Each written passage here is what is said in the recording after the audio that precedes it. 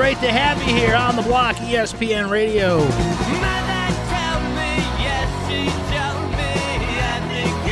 Always a pleasure when Tuesday comes around and we get to check in with the head coach of your Syracuse basketball Orange, presented by Bill Rapp Superstore and Wegmans. Ladies and gentlemen, it's Coach Felicia Leggett-Jack. Coach, happy Valentine's Day. How are you? Oh, bless your heart. Happy Valentine's Day to you as well. Now, Valentine's Day is nice. You know what else today is, Coach? It's Happy Bruce Springsteen Day, because we learned today that Bruce Springsteen and the E Street Band are coming back to the Dome. Let's go. Let's go.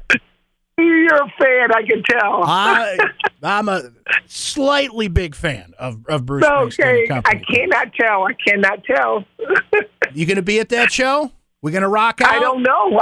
I don't know when it is, but I do like Bruce Springsteen music, so September 7th. I'm here. September 7th, Coach. Lock it down. Okay. You and me grooving on the floor at the Dome. Let's go. I'm going to tat it on my arm. I'm going to make certain I remember the date. Fantastic.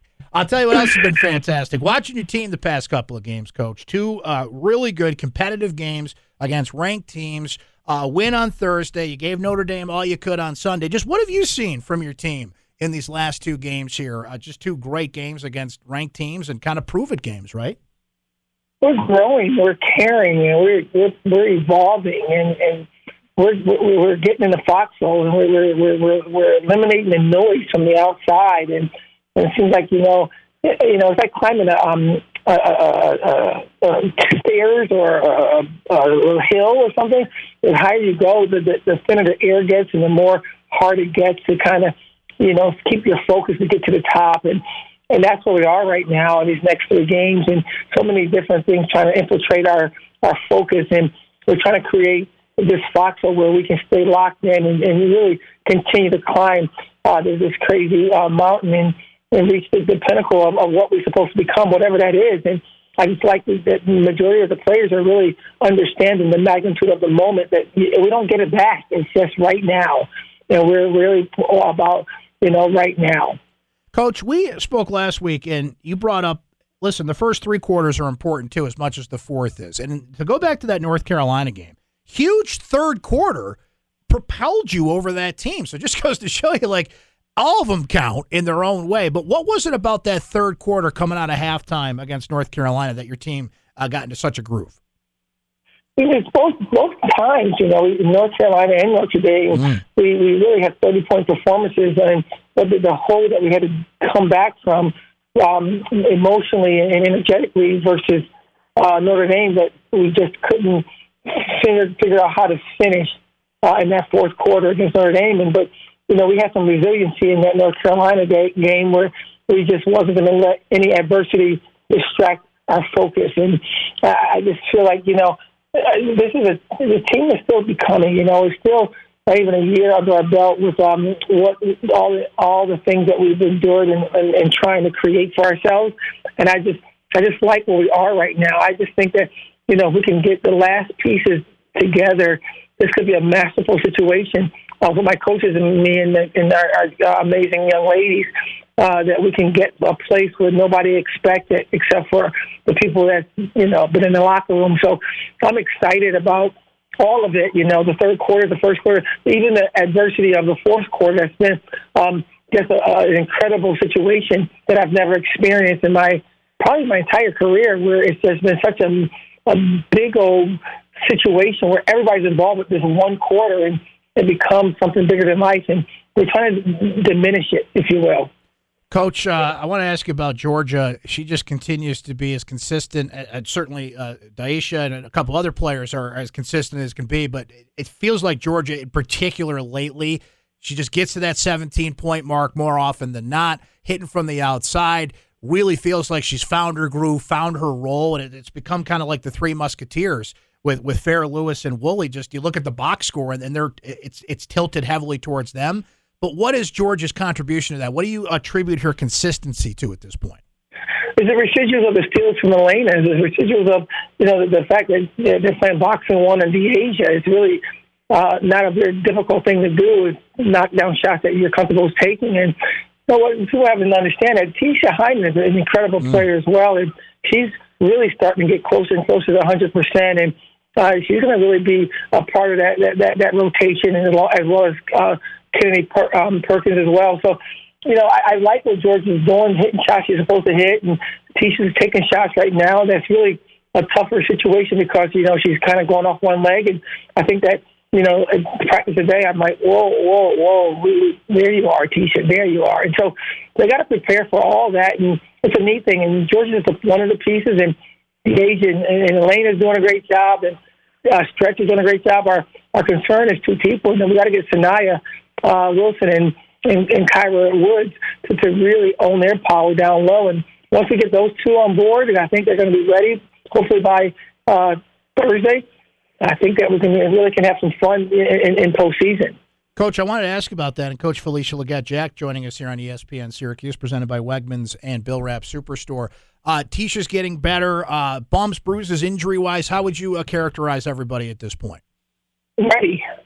That's a part of it. February, you're supposed to be bumps and bruises, or you're not playing hard enough, or you're not winning. Usually for the people that's like going through February unscathed is a team that's getting ready to check out in the end of the month. And we're bumps and bruises because we wanted just as much as the next team, and we're fighting hard, and we're driving on floors, and we're taking it, and we're getting some advantages, and they taking some advantages. And if you want to beat us, you're going to have to earn it. That's for damn sure. And that's one thing I like about our young people. So, yeah, we're bumped and bruised. And Asia, is coming along this, she's going to give us a few more minutes. She gave us a few the last game. She's dealing with some knee issues. But we all know that if we got to limp to the finish line, and you got to carry somebody with you to the finish line that's on your team, do what's necessary. And that's the message we send to our young people. They understand the assignment. So we mentioned North Carolina and Notre Dame and all the lessons you've learned from those games and picking up a win against the Tar Heels and giving the Irish all they could handle on Sunday. So you got Florida State coming up Thursday, another ranked team, another test. What can you carry over from these prior two games into that one, and what do you see in the Seminoles matchup, Coach? There's the power of next. They're just the next team that we're going to play to really discern what we've learned from the past. And it's not about ranked team. It's not about Florida State. It's about us growing. It's about young women that's really fighting hard to one day become phenomenal women through a game called basketball. And if we can just lock into everybody is everybody, and teams are teams, and rankings is what somebody categorizes as team, that's not for us to discern. What we're trying to do is own the power of next. The next opportunity, I want to be 1% better, and I want to carry on and become better at this particular word that I picked for the team. That's a private word for all of us that we've put together for our team today, this morning in practice. And we want to make certain that we honor that word that we chose, and we do that. We're going to be unbelievably better than we were yesterday, and the power of next will be something that we can really be excited about.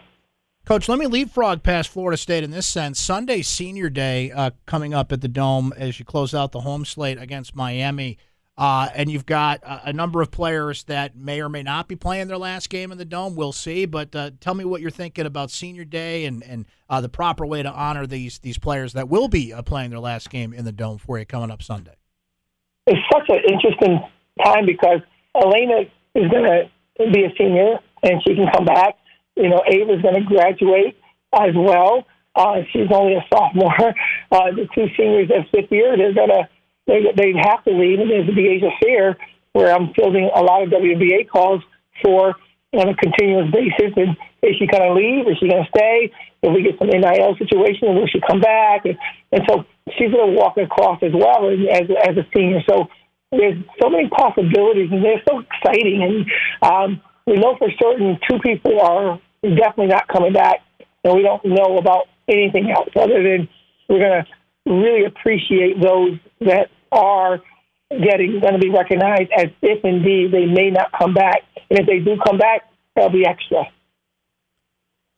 Do you, and I'll close on this note, Coach, we're heading down the stretch here. We're hearing a lot about bracketology and bubbles and all those kinds of things. Do you lean into that as a team and saying that's what we're fighting for, that's what we're playing for, while keeping your focus on everything you do day to day? But do you just kind of lean into the fact that Syracuse's name is being mentioned there and just, hey, let's embrace it and try to keep our name on that screen and keep our name being mentioned in this thing?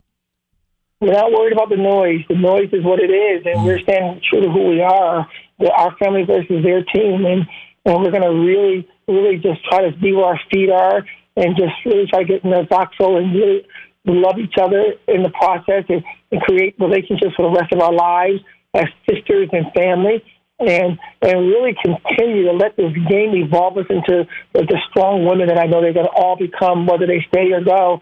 And so all that other stuff is extra, and we don't bubble it. We don't disrespect it. We honor the young people that we're coaching by making them better every day. But that's what we can. I make mistakes, and I'm certainly don't have a ball that says I'm going to be perfecting everybody that's on my team, but I'm going to love them through everything, and we're going to fight hard for the moment. If he grants us another moment, we're going to continue to try to get better. And so that's how we're looking at it, and no disrespect, but I'm just trying to stay focused and have these young people stay focused on the moment. We just want to hang out with the power of next. Coach, always a pleasure. Happy Valentine's Day. By the way, shout out to David. We saw the tweet. The devil's in the details. Orange roses. That's how you do it. That's how you do it. Let's go. Come on. He heard about this Bruce Springsteen thing. So you know what? Let me get you some orange roses so you have to think about another man. And so that's what we do. You know, that's 26 years. He's always ahead of the game, man. Fantastic. We love it. Well, happy Valentine's Day. We'll talk to you again soon, Coach. Beat NC State. Thank you. Go Orange. There she goes. Coach Jack. Always a pleasure to hear from her and all her thoughts on all things Orange and other subjects. We will break. Come back. Stay right there. You're on the block. ESPN Radio, QSportsTalk.com. The Blind Side awaits.